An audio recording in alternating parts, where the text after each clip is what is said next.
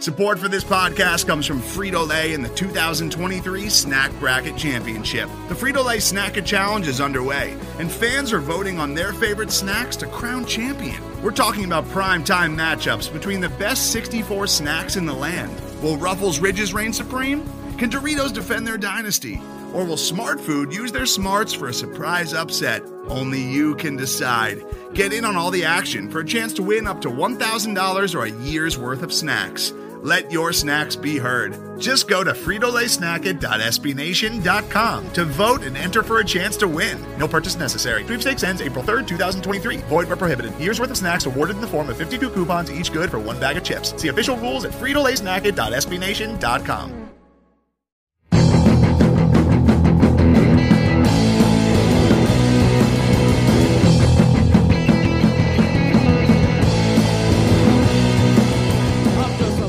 Welcome to Royals Review Radio. I'm Max Reaper, editor of Royals Review, and joining me today is Jeremy Greco. Jeremy, how are you doing today?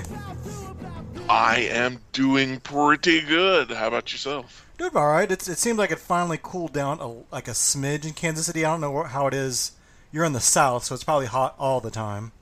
Yeah, I'm visiting my parents in Atlanta this week, and I don't go outside. Yeah, it's I can't imagine.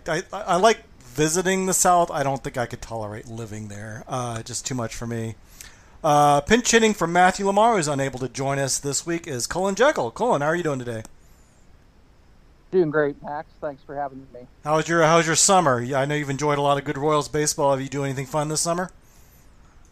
Yeah, we traveled a couple weeks ago. We went to Lake Okoboji, Iowa, and we're there for like 5 days. The highest it got there was 82 degrees, so It was perfect. That's nice. Yeah, that's the way to do it. Go somewhere cool in the summertime and get away from this Kansas City heat. Well, speaking of hot, the Royals are, I think, tepid or I don't know, lukewarm. They've been playing better baseball.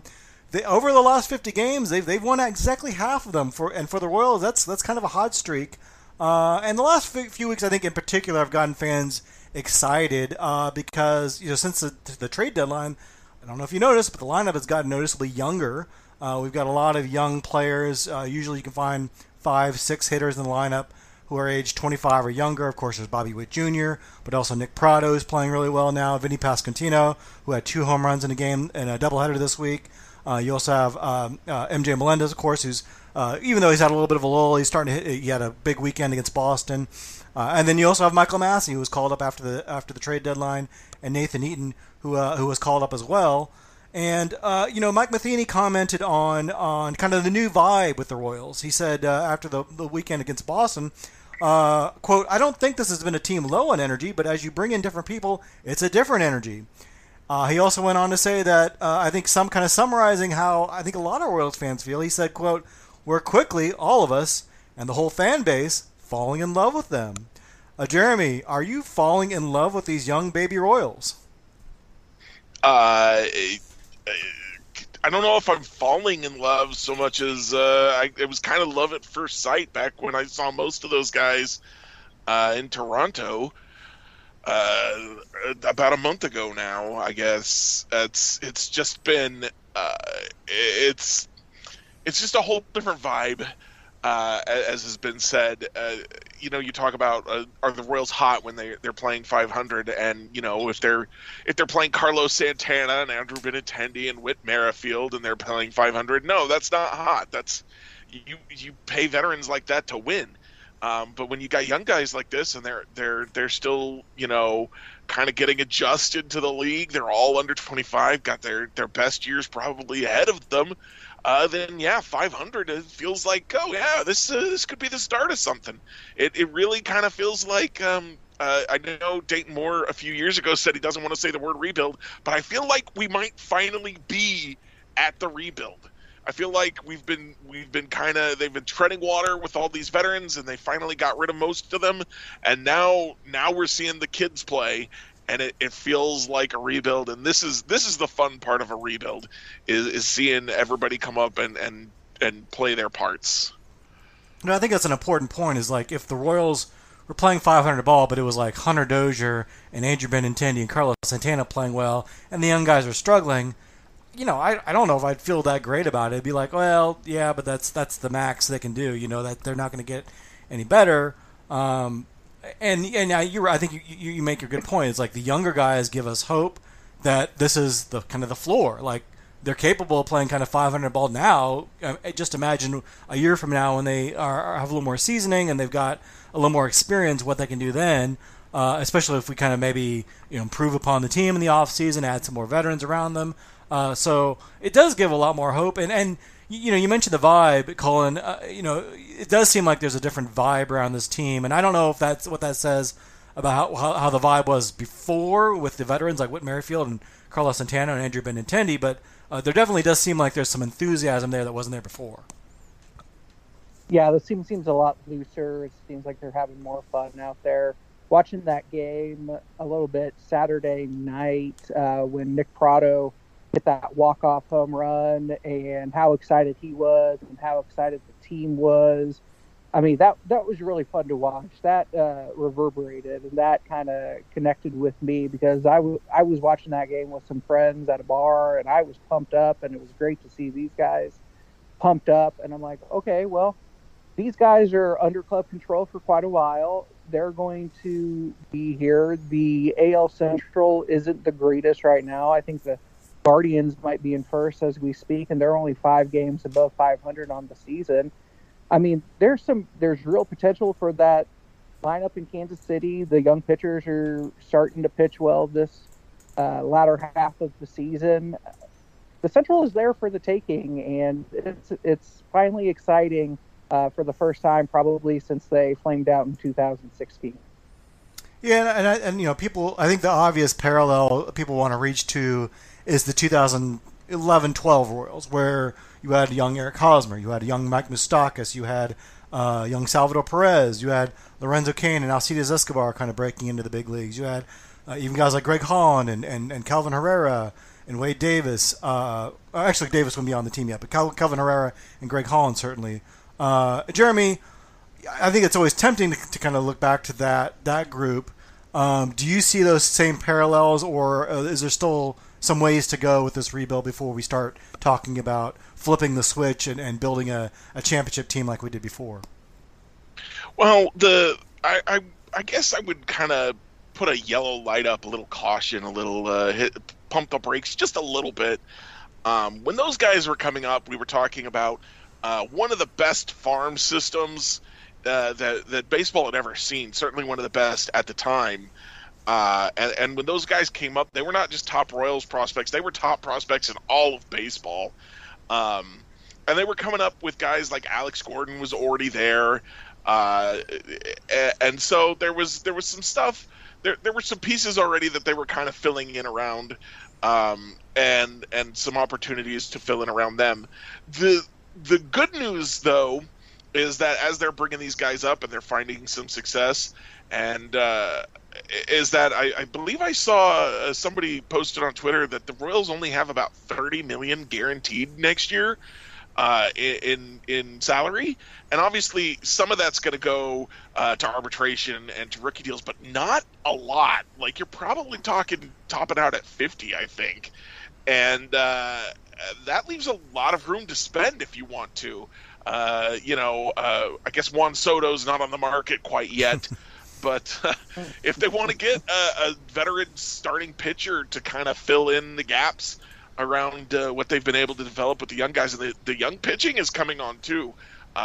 We may not be giving enough credit there. Just looking at Brady Singer's ERA, looking at what Chris Bubich has been doing, there's been not only have they been succeeding, they haven't been walking guys. That's the crazy part to me, is that they just suddenly stopped walking people.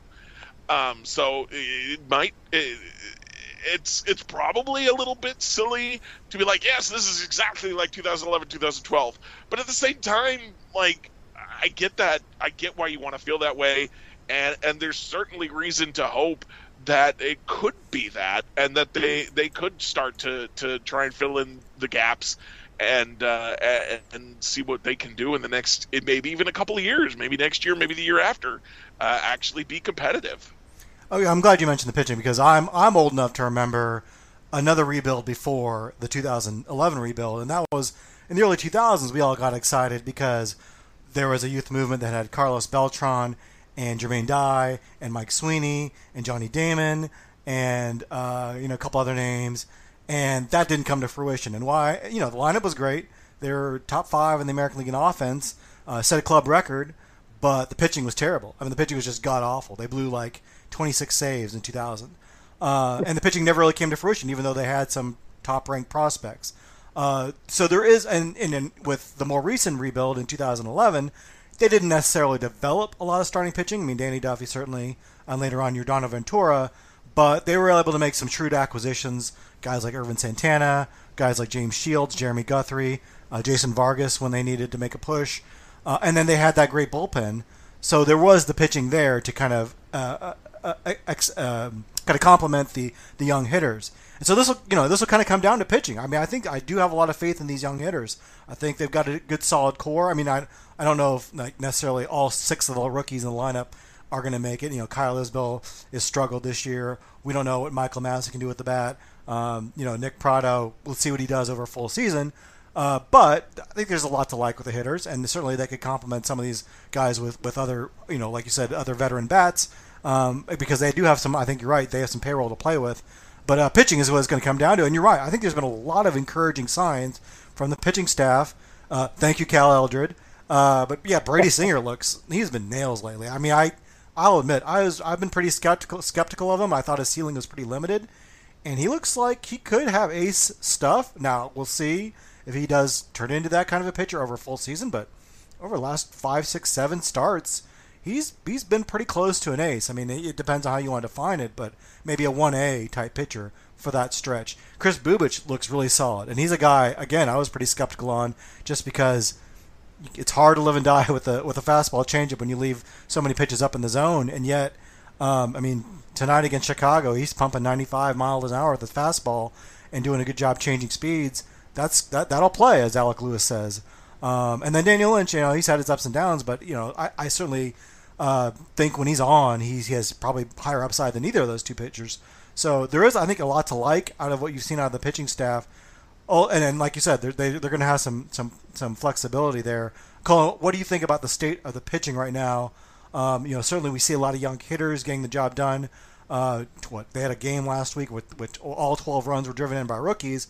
But the pitching, they've had a nice stretch here. Do you think they can keep it up and finish strong and have some momentum going into next year? Yeah, I hope that they can. Bubich, as you stated, he's pitching really well tonight right now against the White Sox. Singer's been doing great. He struck out 10 in consecutive starts, or at least 10 consecutive starts. Had a chance to join Kevin Napier as the only Royals pitcher to do it 3 straight starts. Didn't get it done, but he's still pitching well. I think he, in his last outing yesterday, struck out 6, but he still only gave up 1 earned run in just over 7 innings, so he's doing very well. The problem I see with those guys is even with Lynch having the most upside on a team that should be competing for a division title or a playoff spot, at best, those are like a 3, 4, and 5 starters. They don't have top-of-the-line starting pitchers. They don't have an ace. They don't have a stopper. And I'm not sure that this organization is going to go out and spend the type of money that they need to bring somebody like that in. Maybe it'll be a trade using one of the young bats, a surplus of the young bats, to go out and get somebody like that. But right now, that's what they need.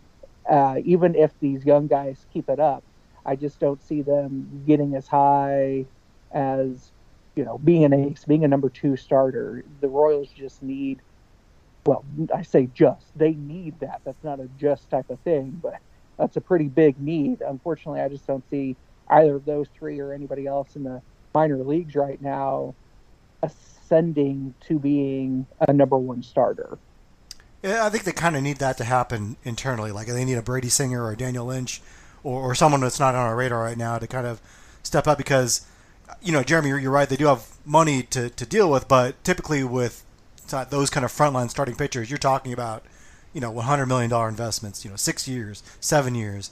unless you're willing to go for like a short-term gamble with a Noah Syndergaard or something like that. And a lot of times those guys aren't going to be willing to sign with the Royals. They want to gamble with a bigger market or a team that's more willing to contend on a year in year out basis. So the way you get a frontline starting pitcher is to make a big trade. Now the difference between now and 10 years ago when they acquired James Shields is 10 years ago, even when they graduated Hosmer, Moustakas, and Salvi and all those guys, they still had a top 5 farm system. They still had Will Myers. They still had Jake Odorizzi. They still had Mike Montgomery.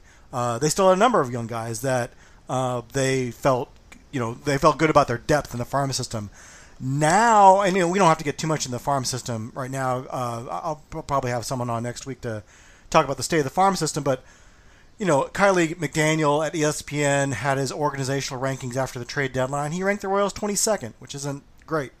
Baseball America has 2 Royals in their top 100 now, Vinny Pasquantino and Nick Pratto. And, of course, by the end of the year, both of those players will have graduated. Now, maybe Gavin Cross, the first-round pick this year, will jump onto that list. Will another name jump onto that list from the Royals organization? I don't know if there's an obvious name. Maybe a Ben Caderna if he finishes strong. Maybe a Carter Jensen if he finishes strong.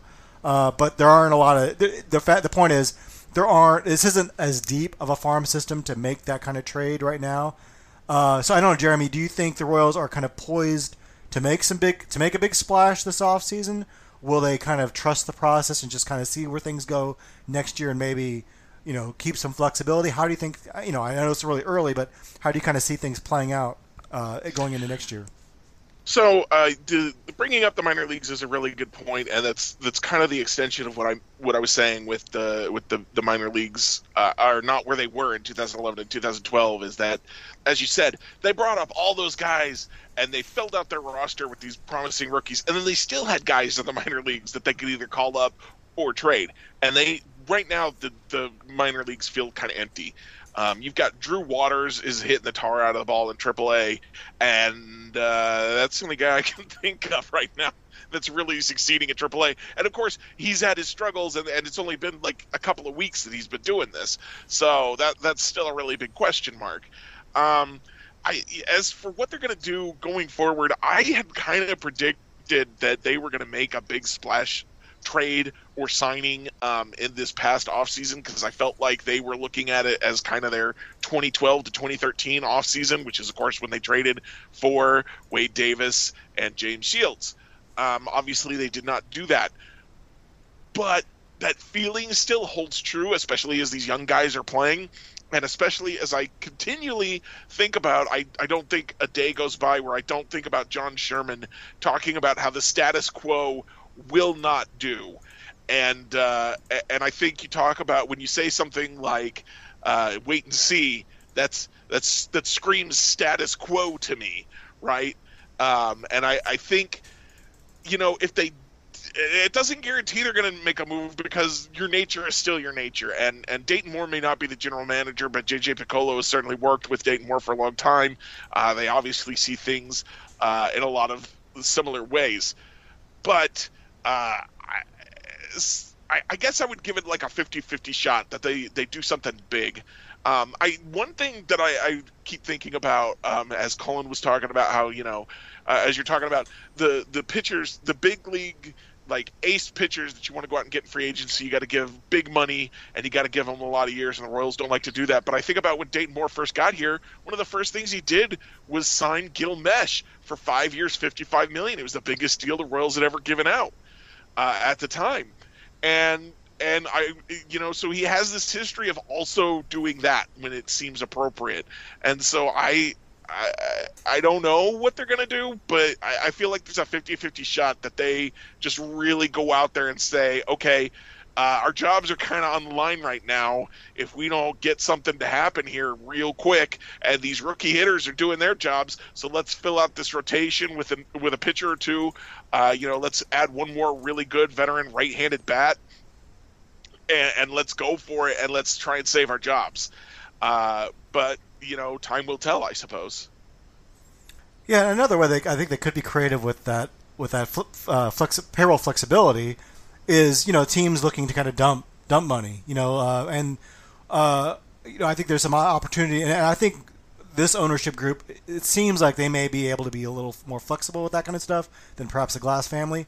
But maybe they take on a bad contract in addition to taking a decent starting pitcher, or maybe a starting pitcher who's a bit of a reclamation project, or some kind of scenario like that where they take on money from another team that's looking to shed payroll and get a value out of it. Like the Twins, got Sonny Gray for kind of nothing last year, or the Cubs picked up Wade Miley last year. Now those deals, the Miley deal didn't exactly work out, but they've got a chance to maybe pick up some guys for not without having to give up prospects, which I think are a little bit more coveted in the Royals organization than perhaps money at this point. So yeah, I think that it would give them an opportunity to do a lot of different things. So it could be a pretty interesting offseason for the Royals this year. I did want to talk a little bit while we're talking about the rookies, about Bobby Witt Jr. And he started the year at third, moved to short. He's back at third now. Defense has been, great at times. He's made some phenomenal plays. He's also had some plays where he's kind of muffed some, not routine balls, but balls that he probably a lot of guys should have had or would have had. I guess, Colin, how are you feeling about Bobby Witt's defense at halfway through his rookie season? And is there a spot in the on the field that you'd rather see him play in the future? His defense is less than ideal. Our colleague Matt had an article dropped today. I think it came out today about going into Bobby Witt's defense over at short, and it is pretty bad. I think it's the worst compared to every other starting shortstop in the league. And the only saving grace I can think about that is he's still so young. This is still a team learning to win. The Royals can afford to keep him at shortstop for him to figure it out without really harming the team too much. There is going to come a time where where every game counts, and you can't be having him botch things then. However, I still think they've got this year and probably next year to have him figure out if he's truly a starting shortstop or if he needs to move over to third base. He's played some third already, and he's been much better at third base this season than he has been at short. Another thing the Royals have to consider is their kind of a glut of infielders up the middle. You've got Michael Massey, you've got Nicky Lopez. Assuming he comes back next season, you've got Mondesi, and then you've got Bobby Witt Jr. That's 4 guys for 2 spots. So maybe with that roster crunch, it does make sense to move him to third base early, especially considering they traded Emmanuel Rivera at the trade deadline for Luke Weaver, and they really don't have a viable third baseman on the roster at this point other than Dozier and Bobby Witt Jr. Yeah, it's kind of a nice problem to have so many guys up the middle, but yeah, that's interesting. They don't have anyone in the future for third, so it kind of makes sense to move him over to third. What do you think, Jeremy? Is Bobby Witt Jr.'s future as a shortstop, or is he the future third baseman of the Kansas City Royals? I think if we had to make that call right this second, it would make the most sense to move him to third base. He's had a little bit more success there. I think his real value comes from his bat and his legs, not his defense. Even if he ends up being a good defender at shortstop, that's not his value to this team. His value to this team is to hopefully become a superstar hitter and offensive playmaker. So it might make sense to just move him over to third and say, you know what, let's take some pressure off of you defensively. Let's take some pressure off of your legs. Let's make sure that you're here, you got your energy, you're here for the long haul, and you're ready to drive in some runs. But at the same time, I feel like this is one of those things where Bobby Witt Jr.'s mentality matters more right this second than the defensive numbers, because as Colin mentioned there, they've got time. They're not going to win right now. His defense is not going to be the difference between them going to the postseason this year or not going to the postseason this year. They're not going. So you can let him see if he can figure it out. If it's really important to him that he play shortstop, then I think that's what you want to do. If he doesn't really care, If it's not a big deal to him what position he's playing, then I think you probably should move him over to third base, call it done. And he may ultimately end up at third base anyway if he can't figure out how to improve his defense a little bit more. Yeah. I mean, I think you're bringing up a good point. They have a lot of time. Like, they don't have to figure this out. If he makes a ton of errors this year, it's not hurting you because you're already far back in the standings. And look, it takes a while for defensive metrics to kind of stabilize a little bit.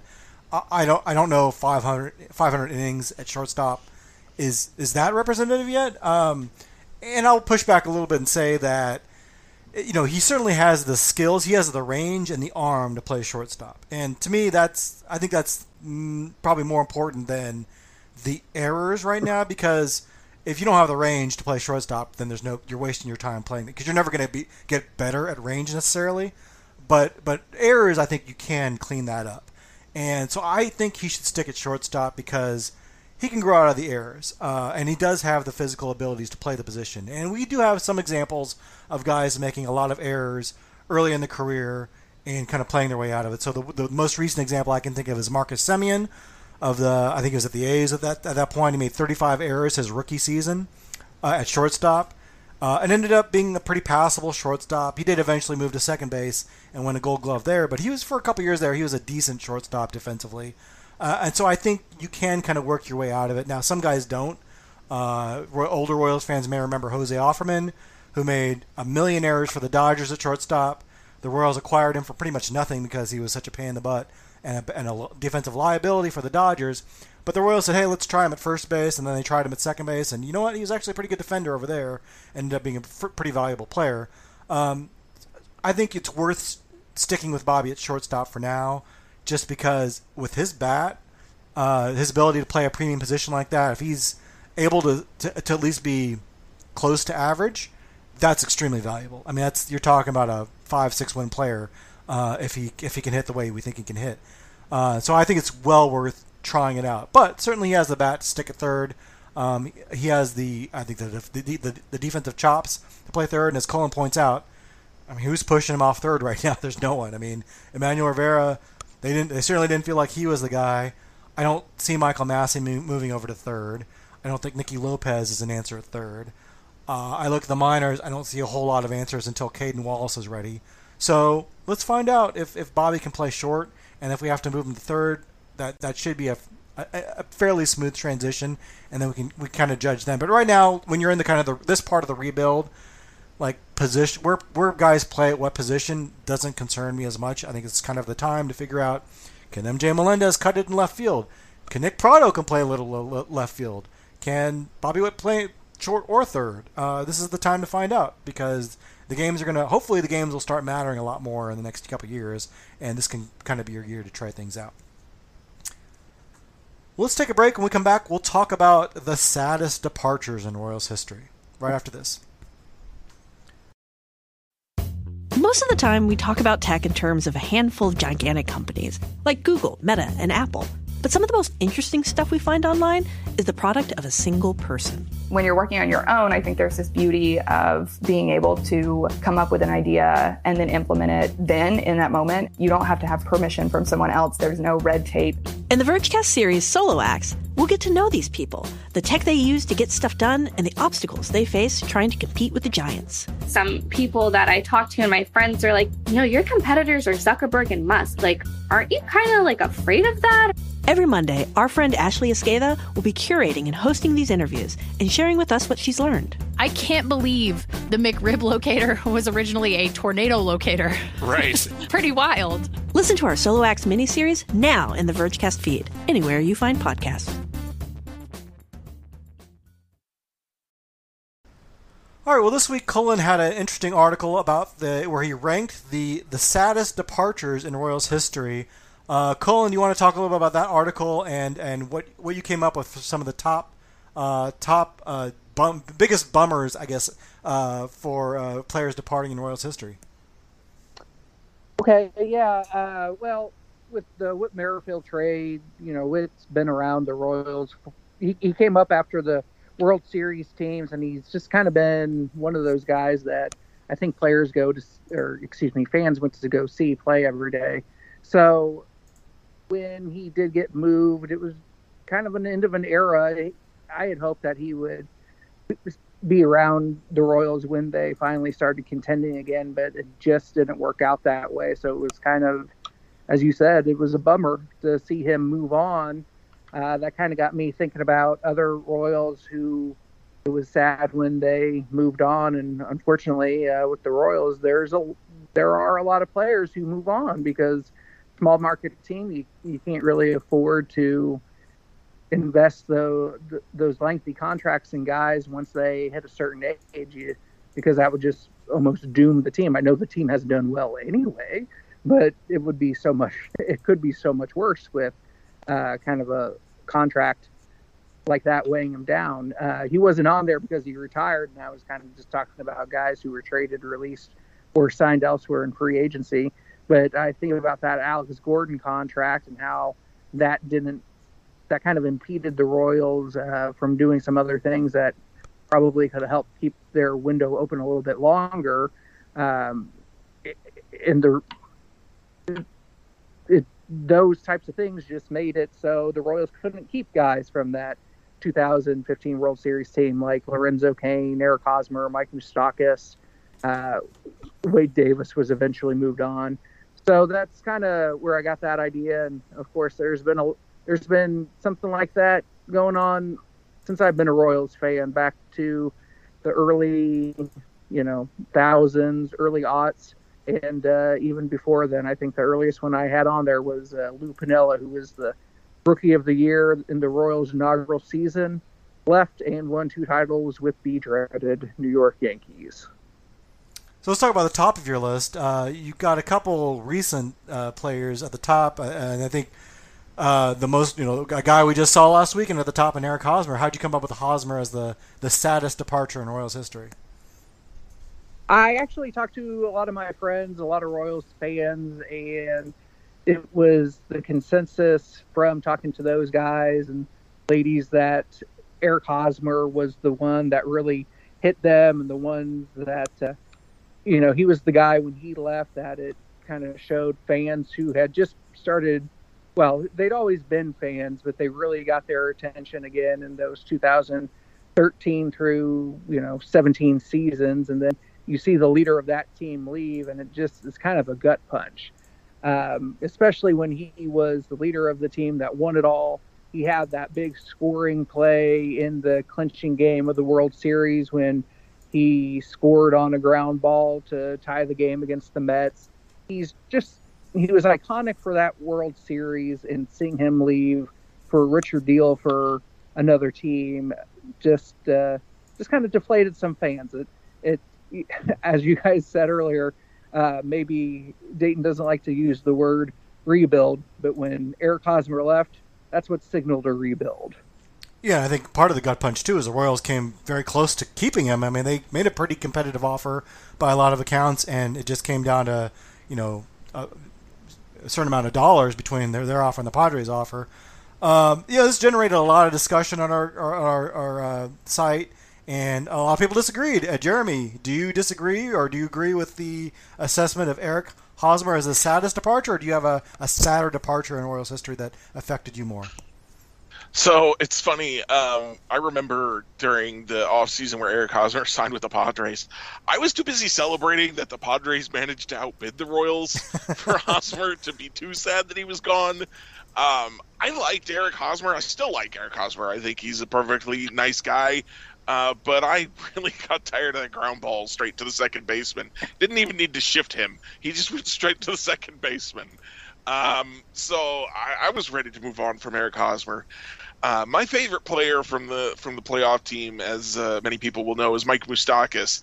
But honestly, his departure didn't make me all that sad either, because 2017 I had my emotions. I was ready to move on, and then he came back, and then he set the home run record. And then they traded him, and that was a little bit of a bummer. But I got more Mike Moustakas than I never thought I was going to get. So that numbed the pain a bit for me. Probably the saddest Royals departure for me is one that doesn't actually show up on this list anywhere, which is Danny Duffy getting traded last year. Just because, he had that famous "bury me Royal" line, and he seemed like such a genuinely good guy, and he went through so much with these teams. He was here for the bad times, he was here for the good times, and then he was here for the bad times again. And he was around for just all of it, and losing him, it didn't signal a rebuild like losing Eric Hosmer did, but it did kind of signal the end of an era. And I still miss Danny Duffy in a way that I don't miss any of the other guys nearly as much. Yeah, I think for the 2000, I guess the championship core guys like Moustakas, Hosmer, Kane, even Duffy a little bit, even though he left later. I think I kind of mentally prepared myself. I think I said, okay, well, they won it all, and it's all going to fall apart here. And I don't know, I was kind of at peace with it in a way. So I don't know if they were like sad departures for me. For me, the sad departures, and maybe it's because of my age and because I was a younger Royals fan, but for me, the real gut punches were, number one, Bo Jackson, who you have ranked number 7, because, so for those who don't remember, Bo Jackson played football, and he got injured in a playoff game for the Raiders that effectively severed his hip, the blood flow to his hip, and people said he would never play baseball again, and the Royals released him. They didn't have to release him. They could have tried to say, let's try to work it out. Let's see if you can rehab, and we'll see if you can come back in 1992. But they didn't. They just flat out released him. They saved the money, and frankly, I think Bo took that as a big chip on his shoulder. Like, I'll show you. And so, as a young Royals fan at the time, that was pretty devastating. That Bo Jackson, who I had a poster of in my room, was released. The other big one, I think, was the Brett Saberhagen trade, who you also have ranked on here. That was kind of a gut punch just because there was no reason for it. I mean, it wasn't like he was asking for more money. It wasn't like the Royals needed to move him. Like, he wasn't a free agent to be. He wasn't like, there was no reason to trade Brett Saberhagen. They just traded him for 3 guys. And still to this day, I don't think that trade really makes much sense to me.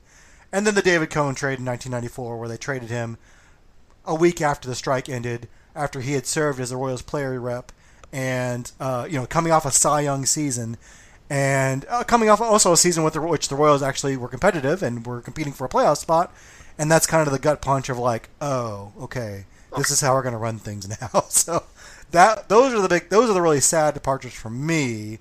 I don't know, Colin, is there another maybe a departure that kind of sticks out to you personally as like one that really affected you, that maybe it was a number 1 overall, but was one that maybe affected you a little more than the others?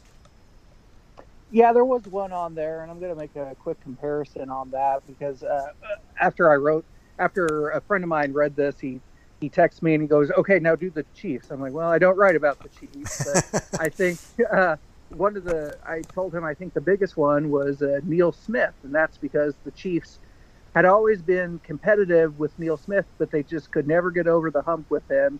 And then when he finally left, he went to a rival, the Broncos, and won a Super Bowl there. And that stung. Now with the Royals, this guy wasn't on very competitive teams, and it was almost, the Royals kind of wasted his career. They were competitive somewhat with him, but when he left, he finally did win the World Series, and I was glad for him, even though, it came somewhere else. And so I'm talking about Kevin Appier. He's just one of my favorite Royals. He had a great 1993 season, and he probably should have won the Cy Young Award that year.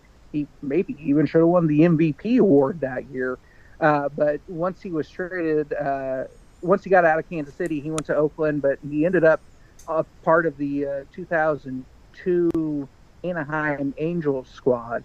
So it was good to see him do that. But, man, it just kind of it makes you think, like, if we could have a couple more Kevin Appiers on the rotation, the Royals would have been competing in those late 90s, on those late 90s teams. And instead, that was kind of the beginning of the very dire years. But it just, again, it was odd. It's still odd looking at him in baseball cards and Athletics uniforms, Angels uniforms, Mets uniforms. Yeah, and with him, too, it was like years and years of trade rumors. Like, every year it seemed like oh, the Royals going to trade Appier, and he actually signed an extension to stay here a little longer than he had to. And every year is like, oh, they're going to trade him. This year they're going to trade him to Cleveland or New York or Boston, and they finally traded him to Oakland, which is kind of surprising. And that trade did not work out well for the Royals at all. Some of these trades are sad departures, but some of them are mad departures. Like I was mad about some of you didn't have him in your top 16, you had him on just miss, but Jermaine Dye, that made me mad. I was so upset about that departure because I feel like he actually made some indication he was willing to kind of sign here a little bit longer. But even if you're going to trade him, to trade him for Neifi Perez, come on. What a terrible trade. So that's probably my maddest departure. But I don't know, any of these other departures stand out to you, Jeremy? Oh, that Jermaine Dye trade, that just brought up so many. I didn't even know how to judge a trade back then. I was just like, oh, they made a trade. Okay. Even I knew that trade was bad. Well, yeah, you got panned from the very beginning because at least some of these trades, you're like, well, it's prospects. And back then, you didn't know much about prospects. You're like, I guess this guy could be good. But Neifi Perez, you could see his baseball card. Okay, this guy hit 280 for Colorado with no power. What am I missing here? So, yeah. I feel like I should be mad about the Carlos Beltran trade, but I remember being so excited about John Buck and Mark Teahen. I was just like, yeah, I was all in. They got that catcher and that third baseman that they needed, and they were going to be really good. The Johnny Damon one made me really mad. He was my favorite player, and I remember they bought him a house, and he said he wanted to stay, and then they traded him to the A's, and I'm like, why would you do? And of course, that ended up being Johnny Damon didn't really want to be here, and I don't necessarily blame him, but at the time I was so mad at the Royals for that one. Trying to think of another one that made me angry. I want to say the Wade Davis trade made me angry, but it just made me sad. I was just like, what are we doing, guys? This one doesn't make any sense. As I remember Sam Ellinger wrote at the time, this is a rebuilding trade, but it's the only one, and you're trying to straddle the line between trying to compete and trying to rebuild, and you can't do it. It doesn't make sense, and I was right there with him on that one. I was just sad at that point. You have the Zach Greinke as a third saddest departure. I think I was actually happy at that departure, not because I was happy to see him go, but because I was happy for him. I saw his Cy Young season. It's man, it must suck to not give up any runs every night and not win. I was happy for him to actually go to a contender, and I was happy that we were going to get a good return for him. Although I think at the time I was a little underwhelmed with what we got from Milwaukee. Of course, I turned out to be wrong about that. But I don't remember that being a necessarily sad departure for me, even though I loved Zach Greinke. I think just because I knew look, it's not happening here. Go succeed somewhere else, young Padawan. You've done all you can here. So I don't know. I guess it's how you want to view some of these departures. Mike Sweeney, number 4. That was kind of a sad departure. It was bittersweet in kind of the same respect of he toiled in Kansas City for so long for all these bad teams, and I feel like because of the end, the way he was hurt so much, people forget how dominant he was when he was in his prime and healthy. He was one of the most feared hitters in the American League there for about 3-4 seasons, and just couldn't stay healthy after that. But at that point in 2008, when they let him go and he ended up bouncing to the Phillies, it was okay, well, that's your chance to finally get some postseason action. I'm happy for you. Good for you. Good, I'm actually kind of happy that you're getting out of Kansas City in this losing franchise at the time. So I don't know. Some of these are sad, but also kind of happy in a way, and some of these I think just made me mad all over again. Colin, what are you doing? Real bittersweet. I didn't realize, or maybe I'd just forgotten that Sweeney that year. I can't remember what year it was, but he drove in 144 runs, which is the Royals single season record, and you just forget how dominant that guy was because they were so bad. Yeah, he was a feared slugger. I still have White Sox fans now that just Mike Sweeney still terrorizes them in their sleep. So yeah, he was a great hitter in his prime, that's for sure. Well, let's wrap things up with our Royals reviews. Jeremy, why don't you kick it off for us tonight? All right, so I'm gonna come a little bit out of left field here, and I unless I've done this one before, because now that I'm saying left field, I feel like I've done this one before. I'm going to recommend Guy's Grocery Games. Does that sound familiar to either of you? No. Are you talking about Guy Fieri? Yeah, Guy Fieri. Okay. He's got. Wait, how'd you say it? I don't know if anybody remembers the old Supermarket Sweep, but he has basically a game show that's kind of based on Supermarket Sweep, but instead of just like shopping the grocery store, he gets these chefs on there, and they have 2 or 3 rounds where they shop the grocery store for the ingredients for a dish that they're going to cook.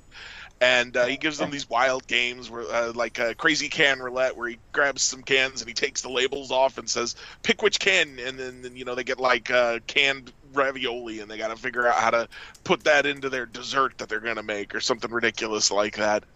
It's a lot of fun. You can tell there's a lot of friendship between him and the judges that he has. He's got a bunch of recurring judges that are all like Food Network chefs that all just come on there all the time.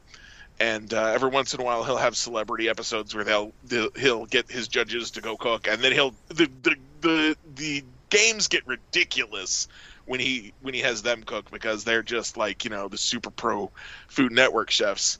And it's a really good time. It's really goofy, and what I really like about it is that the people who are competing on the show have such a good time that they actually end up becoming friends with each other.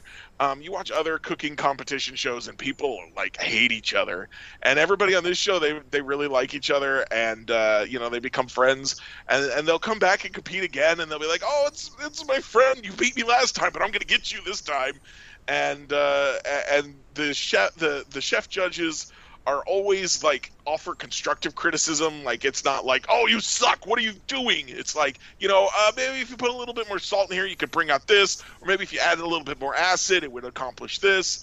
And so it's just like, it's an opportunity to learn, yes, a little bit about cooking, but mostly it's an opportunity to watch a goofy guy and Guy Fieri and his friends just have a good time and see what kind of wacky things they can make chefs try and cook up.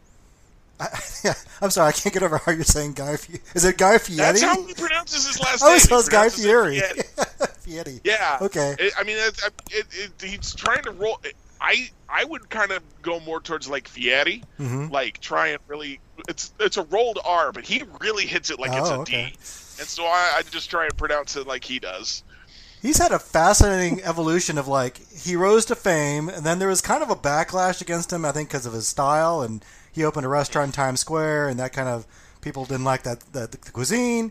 But then like the comedian Shane Torres had a great bit on Conan about how Guy Fieri is like a really good dude. Like all he does is like promote local restaurants, and he gives all this charity and time and money to worthy causes, and he's like he became an ordained minister and like married 100 LGBTQ couples, and like stand-up guy. And now I think it kind of resuscitated Fieri in people's minds, and now he's kind of doing his own thing. So that's cool to see.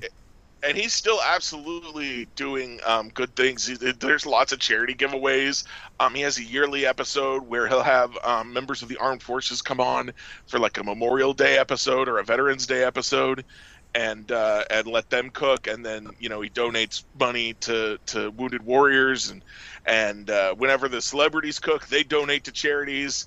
And even when they lose, they donate some money to charities. So there's a lot of good stuff going on there too. He seems to be a genuinely really good person who brings a lot of good into the world, as well as all those positive vibes. Well, that's cool. Yeah, you like to see people using their fame in that way.